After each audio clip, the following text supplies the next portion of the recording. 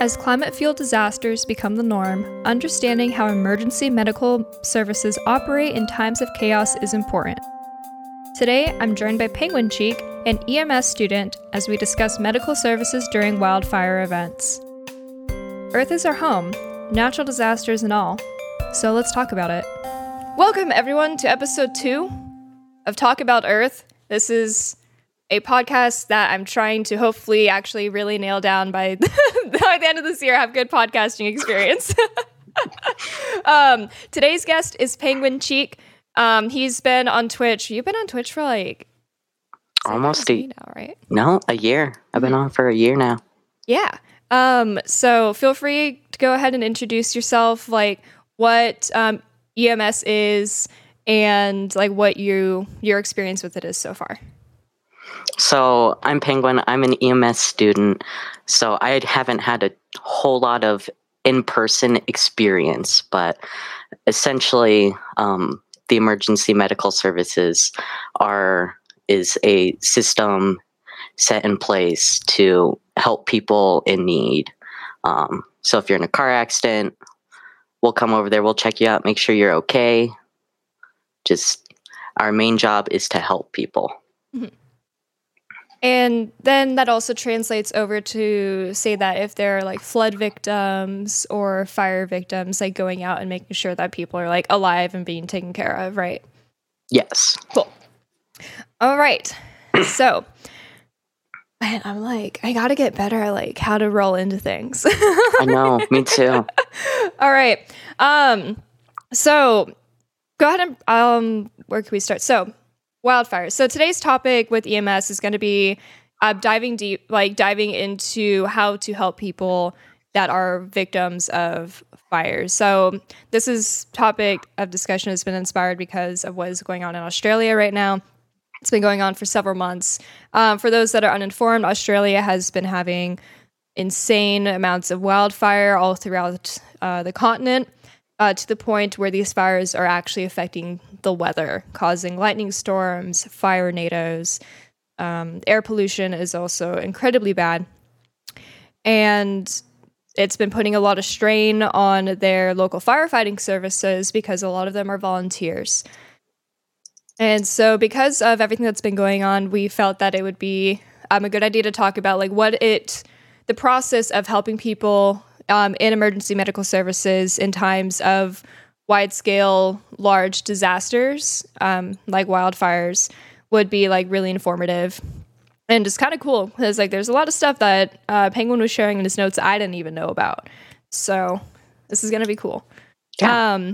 And for like a little disclaimer, these are emergency services in the United States because Penguin isn't a EMS student in Australia. He's an EMS student here in the States. So fires that we'll be referencing will probably most likely be those that happen often in California. Cool. Yeah. Cool. All right. So, Penguin, you have a whole lot of notes here. I don't know where you want to start, but feel free. You have the floor. So I guess like we talked about the role already a little bit, like making sure that people are safe. But yeah. Could you go a little bit more into like the priorities of people that are like on the ground? Like for example, the campfire that happened in California or the Paradise Fire. So if you were to go onto the scene, what would be the first thing that a EMS person would have to do once they arrive at the disaster site? So our main priority is our own personal safety. Mm-hmm. I am not I don't have my Fire 1 certification, so I'm not certified to do like even touch anything near the fire. Mm-hmm. That's fire's job to do that. In EMS, we want to stay safe, so we're kind of back away from the fire, helping where we can, and fire can bring people out to us.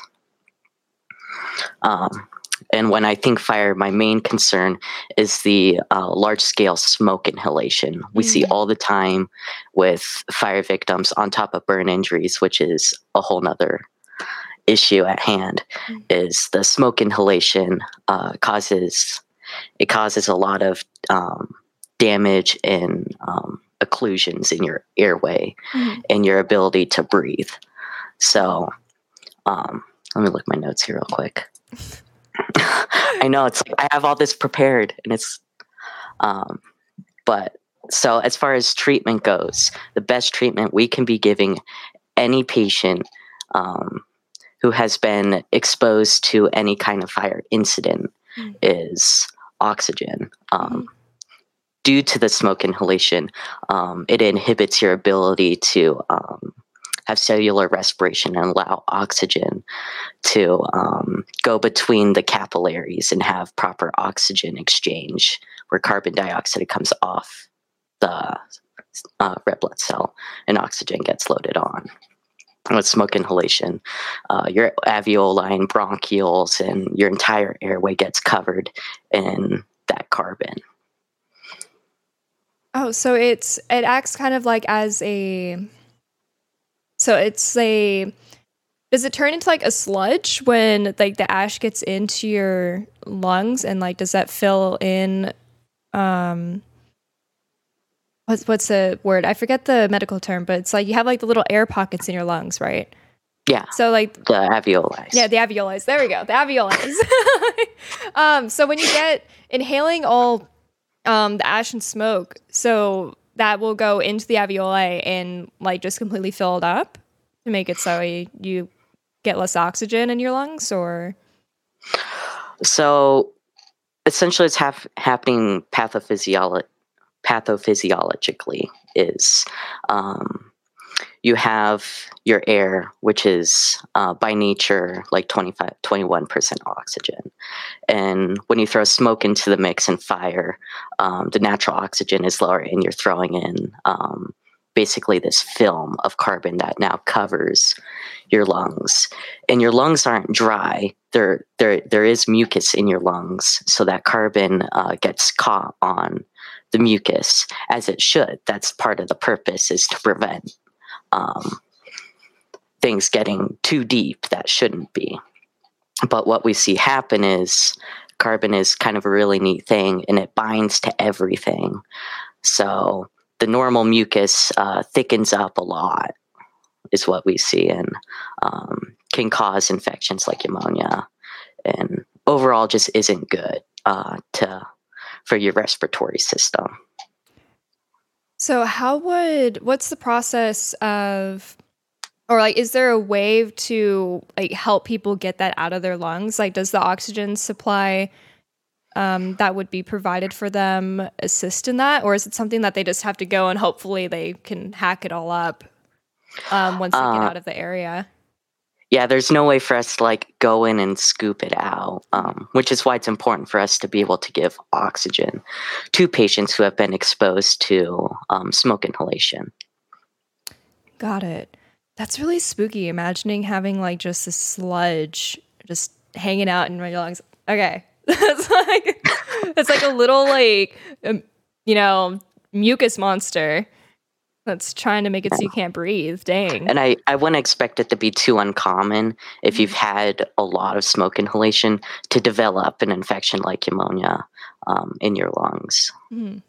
Just because when those mucus secretions, when they thicken up, it becomes a lot harder to breathe. Because, your bronchioles are only so big. And now if you've added all this sludge, you have a lot more resistance getting oxygen in and out, which is what we see with a lot of asthmatics and people having bronchospasms, is their bronchioles are closed up, so oxygen isn't getting out of their alveoli anymore. So what exactly is a bronchospasm? Is that, so like, do your lungs like seize? Or bronchospasms are abnormal constrictions in the bronchioles. Mm-hmm. Interesting. I'm trying to absorb all the medical terms. I know. I apologize if It's all second nature for me. I don't blame you. So I would assume that people that have pre-existing conditions of like with their lungs, like asthma, mm-hmm. or people that are long-term smokers, they would be worse off in times of like dealing with smoke inhalation if they're in an area where a fire has been burning for a while, right? Like, Yeah. So what we would expect from an asthmatic is this smoke inhalation and lack of oxygen in the air um, can cause an asthma attack and exacerbate the problem dramatically. Um, and we also see it similar with COPD patients who have COPD? chronic or chronic obstructive pulmonary disease. There we go. Got all the words in there. Chronic obstructive pulmonary disease, which is, there are a couple different types. Emphysema is reducing the surface area of your alveoli, so there isn't nearly as much cellular respiration happening as there could be. And then we see chronic bronchitis, which is just chronic thick secretions of the lungs. And then on top of it, you're adding an environment not nearly as saturated in O2 as it normally would be, plus excess smoke inhalation covering up your airway. Oh my God. It's all bad. It's all bad. So take care of your lungs if you can. like, oh my gosh, that's... Jeez, all right, that's terrifying. I'm just imagining like my lungs just not being able to like work properly and then having to deal with like smoke inhalation on top of that. Like that sounds so claustrophobic and terrifying. And so we have treating being able to get them with oxygen. So it's just is it concentrated like pure O2 that are given, like, you know, like with the nose piece, or it's like the overhead like little... So there are different ways we can administer oxygen in our ambulances. In the wee woo buses, we have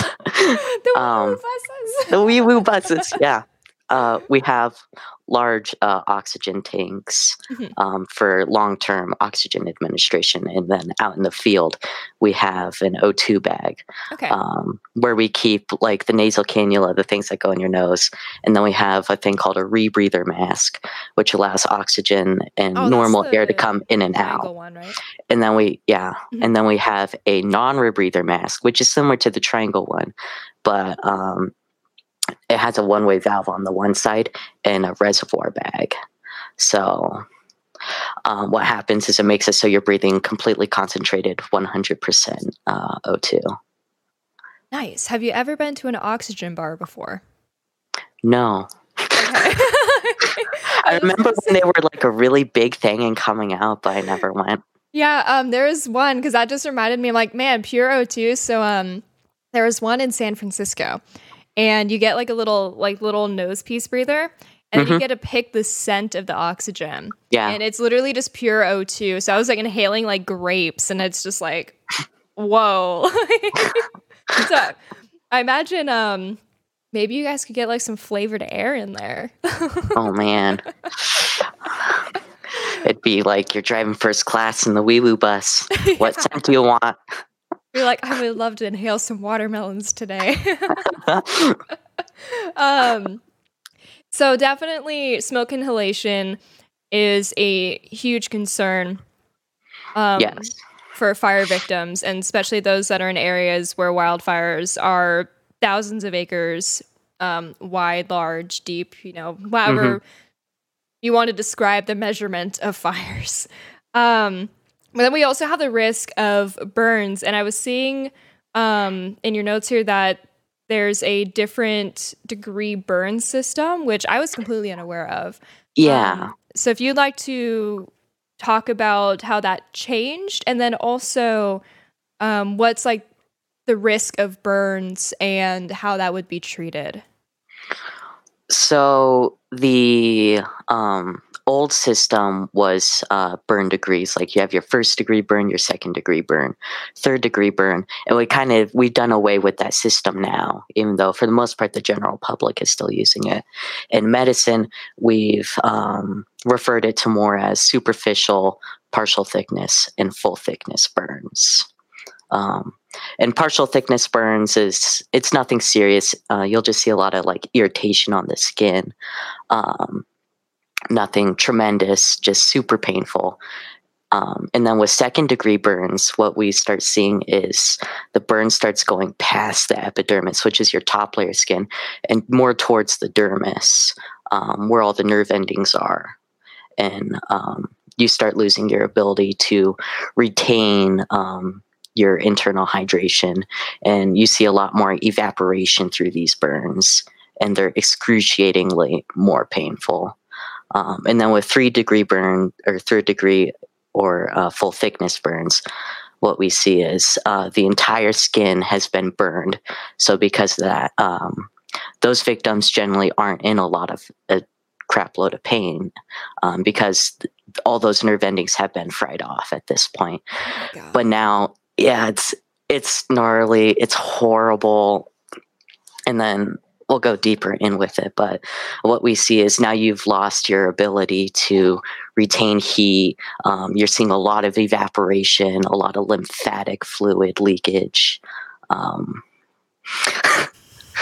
It's like No, it sounds so gross. It sounds so gross. I promise it's not. not that it sounds gross. I'm here like, oh my gosh, okay, because like I have a little burn from like baking the other day. Oh, So I don't know no. like what degree or what is this So superficial like it looks like superficial heading to partial thickness. yeah, like it was Did it blister at all?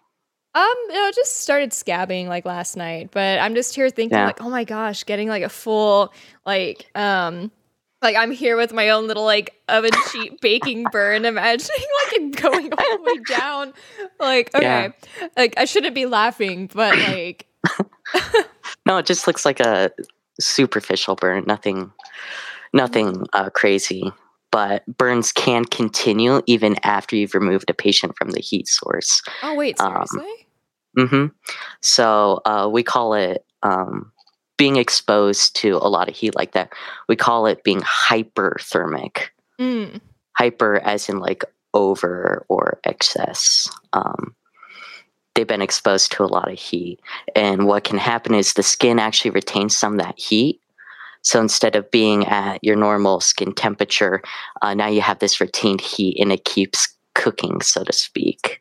Oh, So you can see a first degree burn or a superficial burn head into a second degree partial thickness burn and so forth, depending on the scale of the burn and the heat and whatnot. that's terrifying. So how do you prevent it, or are there ways to prevent it from continuing to get worse? Like, is that where you would be putting do you put ice on that, or how do you like remove the heat?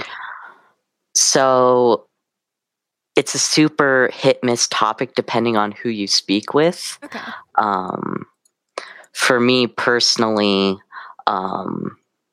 it's feeling the patient, feeling their skin temperature, feeling how hot they are. Mhm. If they're extra hot, that's kind of the point I would start thinking about a damp occlusive dressing. And the occlusiveness keyword there is to prevent any kind of infection, stop any extra exposure to the air that could get the wound infected. So the dampness helps cool down the patient. But if the burn is big enough, I would probably err away from doing that because now they've lost their ability to retain heat and they're losing heat, and you're seeing a lot of evaporation of their internal hydration through that burn, to where I'd be more worried about just getting that burn wound occluded and then to a burn center. Wow. Okay. So it's like you said, really hit or miss. Just gotta see what's the best. Yeah. A lot of it also just depends on the burn. Like a cooking sheet burn, there's not a lot you can do for that. Just let it kind of do its thing. But oh yeah, put some Neosporin on it, ran it under water, like, and so like, is it common for people to like go into shock when they reach what's the word, like kind of a partial to a full thickness burn? Is that something? Definitely. So what we can see is any kind of large percentage of burn on your body, you're losing your ability to retain heat, you're losing fluid and hydration, and you're at an increased risk for infection. So we don't necessarily see it because we just transport them to a burn center if they're that bad. But what can happen is they can get septic shock, and their body is losing water, so they're getting dehydrated. But mostly it's they're susceptible to infection, and they get septic shock, and their blood pressure tanks, and it's really hard to prevent and come back from. Wow. So, like, if they reach the point of going into, you said septic shock? Yeah. Like, do you know, like, if they, get to the burn center, like, the chances of really recovering for something like that? Do you have to be, like, on a whole lot of machines? Is that something that... So that depends a lot on the case you have, or the patient, and what kind of burns they have, because we talked about this a little bit, but occlusion of the airway from smoke inhalation and whatnot, which would possibly require some intervention, and we can put in what's called a nasal pharynx airway, an NPA, or an oral pharynx airway, OPA, depending on the scale that they're at, their trauma score scale they're at, and how conscious they are. We can intervene manually, which would require BVM, or once they got to the hospital, they would probably have an endotracheal put in, which is a lower airway breathing device. Oh, that's where they they put it like into like your throat, right? That's a tracheotomy or tracheostomy is where they put it. An endotracheal is where they go through your mouth and down into your lower respiratory. Oh, okay. So if their internals are burned really bad and they're not super conscious, the hospital will do that. But we can, if the patient needs it, we can intervene with manual bag valve mask and an adjunct. And then that's kind of as far as it goes for machines, really, other than intravenous drugs and whatnot. The hospital or the paramedic will put them on fluids, which would require an IV. Got it. Okay, so we got the lungs, we got burns. Let's see.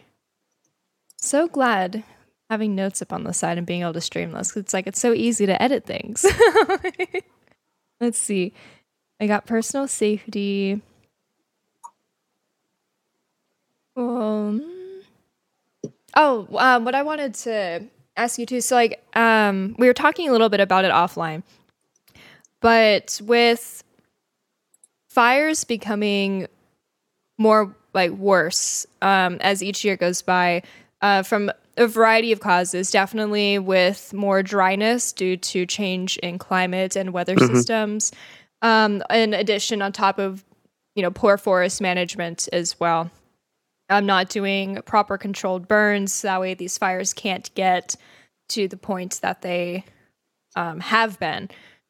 With that in mind, do you expect that as, like wildfire seasons become more normal and frequent, that this is going to be putting a strain on EMS services?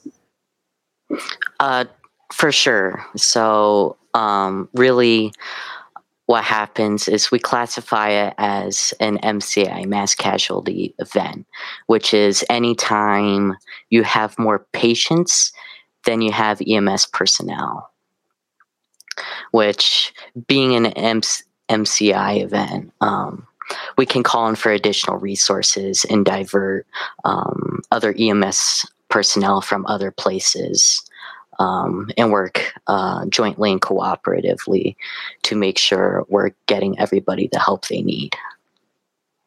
Okay. I'm not sure if you know numbers, but I'll ask anyway, and it's okay if you Hmm. don't know. Like, but on average, like how many people? So in comparison, so if you have a normal event, like there is just we'll say a fire the size of a park, and like it was in a controlled area of a neighborhood. Um, Around how many people would you think would be deployed for there? And then if you were to take something on the scale of like Los Angeles burning, Hmm. for trying to think of like acreage for massive fires. Like I'm assuming for the Los Angeles one, you would need to call in a lot of different departments for sure. But on Hmm. average, like how many people like per unit makes it out to these things? Like what consists of like one deployment of people? That really depends on the area and the protocols. Generally, out here, what you have is a lot of two or three personnel ambulances. Hmm. Um, Generally, you have an EMT who's just driving the bus, and then a paramedic who can actually work with the patient. If you get a three personnel ambulance, you're pretty well set because you have a lot of hands. And then, as far as scale of ambulances, depends on your area, your funding, how many stations they have, how many employees they have. Okay, this just popped in the top of my head mentioning funding. Mhm. How I'm gonna sound like a total like You're uneducated person fine. here, You're but fine. how is EMS funded? Is that through like our public taxes? So is that federal? Is that private? Or is it a mix? It's a mix. So, like out here, we have Apex Ambulance, which is a private ambulance company. Okay. Um, but then we also have fire EMS fire districts, like where I live in the city I'm in. We have an EMS fire system, and we have a couple stations. Okay. So is there any like difference in quality of care that you know of in comparison to like the private industry and the federal fire service? I should mention the funding as far as your city EMS fire or anything of the sort goes. That heavily depends on your city, what kind of county you live in, like whether it's Jefferson County, Orange County, Adams County. The funding can come from there. None of it's really on a federal level. It's all usually state, city, county level. Oh, okay, got it. But as far as quality of care goes, the the rule of thumb is supposed to be that everyone gets the best care you can give. But that can be limited by the funding that the units get, right? So like um something that has been, I mean, something that was talked about in the debates last night in terms of healthcare and people having access to resources in times of need and also like in times of Mhm. disaster. So, has it been talked about if there's a huge like disparity between, say, um, again, just using Los Angeles as an example, you have Santa Monica, which is like, apartments like $4,000 a month, like super Mhm. like ritzy ditzy rich person area, Hollywood. And then if you were to go more inland to like Riverside or even out to Barstow, where Mhm. it's not as nice.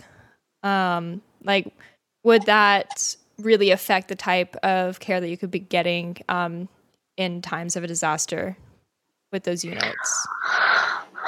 This is my personal opinion on this matter, Mhm. but it does change. Out here, you see a lot of, like in Denver, you see a lot of homeless people, and you'll see a lot of people just call them bullshit calls, like, "Oh, this person just needed a warm bed for the night," or "It's just another drunk." when you get called to certain areas, or you see a certain type of looking person, and the quality of care does get dictated at that point because they're bored or lazy or whatnot, and the quality of care can change based on that. And I'm saddened that that's the truth. But I know for a fact I've heard horror stories about Aurora Fire and them inadvertently killing patients because of it, because they're just another drunk not realizing it's a diabetic with a low BGL or something of the sort. Wow. Y'all need to get your shit together. We're lazy. Like, what? Like, lunch is in like an hour. I hope we don't get any calls. If we do, we should just drop them off and not do anything about it. Because I'm really thinking about that food truck around the corner. Wow, that's seriously like conversations that people have? That's, oh my gosh, that's like stereotype, like, oh my God, it's a red game or a blue game type of, it's like, it's lunch in an hour.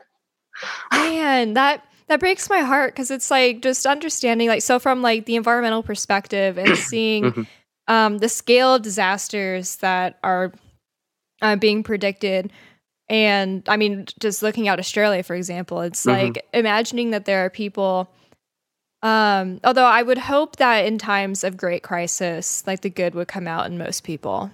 Or that it wouldn't be a bias of, oh, well, we need to go to like the rich neighborhood first, even though the fire is currently engulfing the more impoverished neighborhoods and they need our help immediately. I really, probably me being an optimist, but I'm hoping that the best comes out in people when there's times of great crisis. So I guess that's like something that we just, put good vibes out into the universe, pray about it, and hope that when shit hits the fan, all the good things that make us human come out, And I do want to mention that we don't really get to choose where we're deployed at dispatch, or if it's a large scale event like Australia, we have the National Incident Management System. Could you go into detail about that? So the National Incident Management System, which is basically the incident command system on a larger scale, breaks down these different like districts and sectors of how to manage something. So you have your main head honcho of the incident, and then it breaks down into triage and staging and transport and whatnot.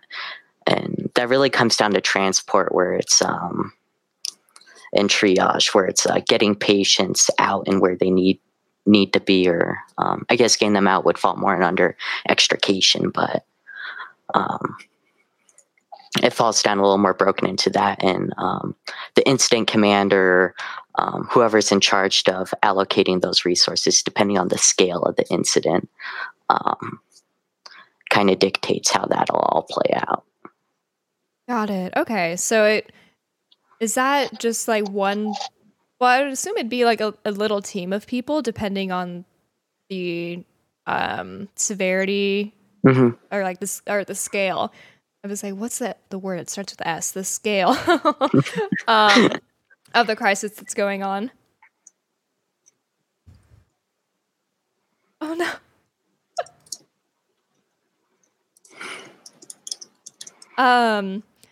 Well, let's see, going through, I mean, we can like just go ahead and clip this part out of the actual audio of the podcast. Hi, Pixie, thanks for the raid. Hello, I'm so sorry that your bot got timed out. I had a couple, or that your message got, I had a couple of trolls a while ago, so I was like fiddling with my settings with Stream Elements and was like, okay, like we'll change like link settings and change like caps and all that stuff, Good. So this is Penguin. He is an EMS student, and we're kind of reaching, I'm looking down the notes, kind of reaching the end of what we had like planned to talk about. So then we'll be taking questions about emergency medical services. And this is for the Talk About Earth podcast that I'm working on. Our first episode was last week with New Noiseworks to talk about environmental activism and game development, and should be on Spotify soon. I sent the audio over to my sound engineer friend, and now this is episode 2. And so the TLDR of what we've done so far for those who are coming in from Pixie Stream is how EMS works in times of like a crisis, kind of diving into a bit of like the system and the medical terminology, the kinds of things that could happen. So yeah, that's all of Penguin's info right there. All right, and then I'll just say, yeah, Lewis, you can chop all of that out. He's a sound person. He knows what to do. Thanks, Lewis. Yes, we love you, Lewis. Thank you. Thanks for making us sound good. Yeah. Okay, so we talked non-urgent, urgent. Oh, we didn't talk about MCIs. MCIs are the mass casualty events. Okay. Oh, so that's like the scale of how bad it is, right? Yeah, I mean, we didn't really touch or go too deep on the non-urgent, urgent, and emergent moves. So in EMS, we classify like the urge to move the patient versus, we call it load and go versus stay and play. In this non-urgent, urgent, emergent system falls into place, similar to a fire, which is also in a lot of cases like you have it in an apartment complex. It's now considered an MCI. What happens is it basically dictates how we move the patient. Like you have a patient, just a man down, you don't really know, you just have a person lay down, but you cannot like access their airway and they're not breathing. We would call that an urgent airway, which would allow us to bypass, not really bypass, but kind of get sloppy a little bit because we need to move the patient so we can get access to their airway and help them breathe. Okay. So that's basically how we break down the non-emergent, non-urgent, urgent, emergent setting is how badly we need to move the patient so we can help them. Got it. Okay. So in a case of fire, it's an MCI though. So we do have grounds on top of keeping on top of our own personal safety to leave patients or get really sloppy and get them out very quickly. Got it. Okay. I think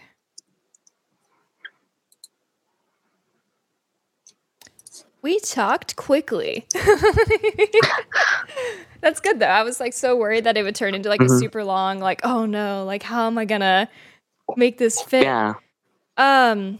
Yeah, so for those, I guess we'll open the chat up now for questions. If anyone has any questions at all for Penguin regarding EMS and wildfire services, go for it. Otherwise, I'll just kick him off and we'll go play games. Wow, I see how it is. Bye. Yeah. Ryder Grovest is asking, is your penguin hat comfy? It is so comfy. I love this hat, and it is covering up the mess that is under the hat, and it's amazing. A gnarly bedhead today. Oh, like oh, it's not too bad. Oh, the hat fixed it. I guess.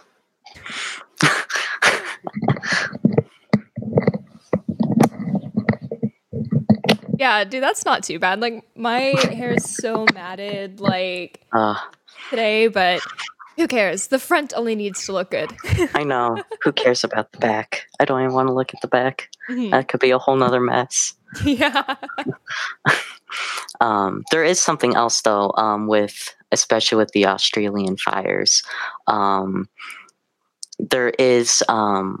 I forget what the actual title is, but it's basically emergency system personnel who go anywhere. Like, there's a job in fire where basically you can be a fireman that goes wherever you're needed. So like when the California fires start up, those floater firemen, so to speak, get sent to California to help, and then so on and so forth. I'm not 100% sure if we deployed any of those people to Australia or not. But Idaho sent a unit, and I think California also sent a couple of people. But I haven't heard a whole lot about it though. Ryder is also asking, how hard is it to study EMS? Oof, it's like I have the book right here. It is a stupid thick book, and you have to memorize all of it, and you have to know it. So it's pretty rough, and the time frame you have to learn it is super small, super tight.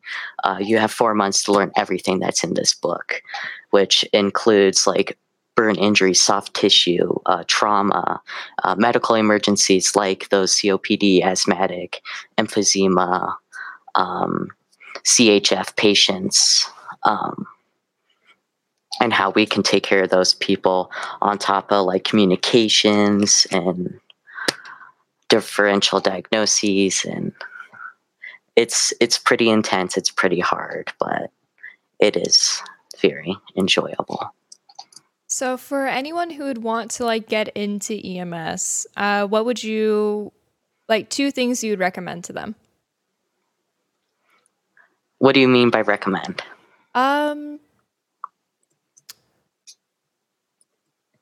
Like, I don't know. Like, so if I were to come up to you and be like, I want to go into EMS, like what like 2 pieces of advice would you give? Depending on how far you take it, and basically EMT is the entrance to EMS. You get paid minimum wage. So you cannot be doing this for the money. Similar to streaming, you have to be doing this because you want to help people. Got it. If you can't do that baseline, nothing else matters. If you don't care about helping people and just seems like an easy 6-month way to get a certification and a job, it won't really go that way. And then we have Kumar asking, what's generally the priority of EMS? So like, for example, there's a child, man, woman, or elderly, like who gets top priority? If you have a case where like you have that group of people wounded, who would you prioritize? So if I had all those cases of wounded people, it's not definitely a mass casualty incident because it's more than what one ambulance can take care of, whether we have 2 or 3 people. So what it comes down to when it's an MCI, we do triage, and we prioritize patients 0 to 4, or also more commonly known as green, yellow, red, and black. So priority comes down to who is actually helpable and how we can manipulate and stretch our resources, who needs the most help, who's okay to do stay and play versus load and go. And then on top of transport time and how quickly we can get resources to us.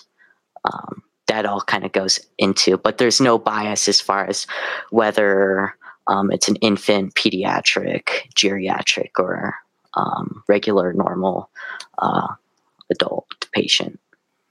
So you said it's 6 months to get certified. Roughly. So I started late August. I would have actually had my certification by the end of December after you go through the class and you get all your national registry, which is the national standard testing for psychomotor, which is like where you actually act out like on a dummy, how you would do a situation and whatnot. And then the written multiple choice 120 question sheet. That's a lot of questions. It is a lot of questions. And it's an adaptive test for EMTs too, so you gotta know your stuff before you take it. Flashcards. So many flashcards. Like, gotta have that pharmacology memorized. Like, albuterol, you gotta have 2.5 milligrams and 3 cc's. And You have to know your indications, your contraindications. You can give up to 3 doses with that, with 5-minute spacing between. You have to know it.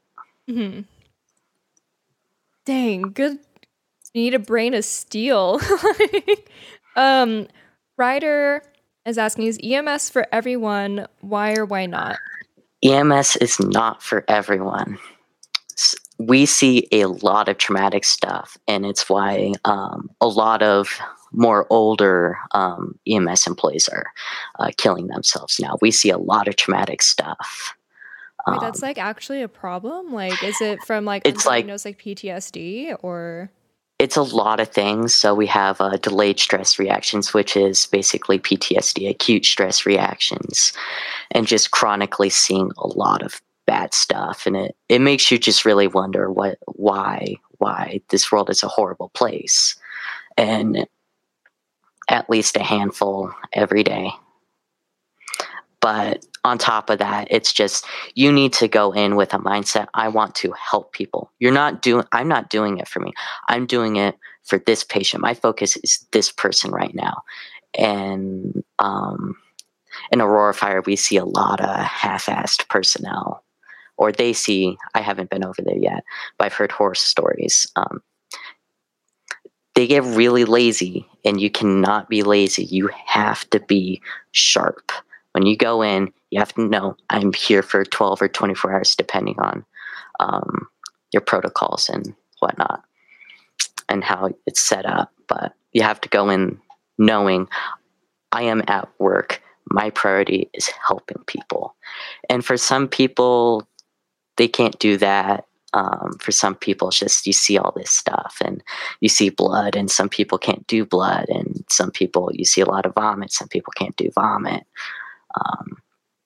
Some people hate protocols or scope of practice. So it definitely takes a special type of person. But personally, I think it's really great to get into it because you get to work with a lot of different people with all kind of financial and racial and whatnot kinds of backgrounds. And you get to meet a lot of really cool people, and you get to help a lot of really cool people.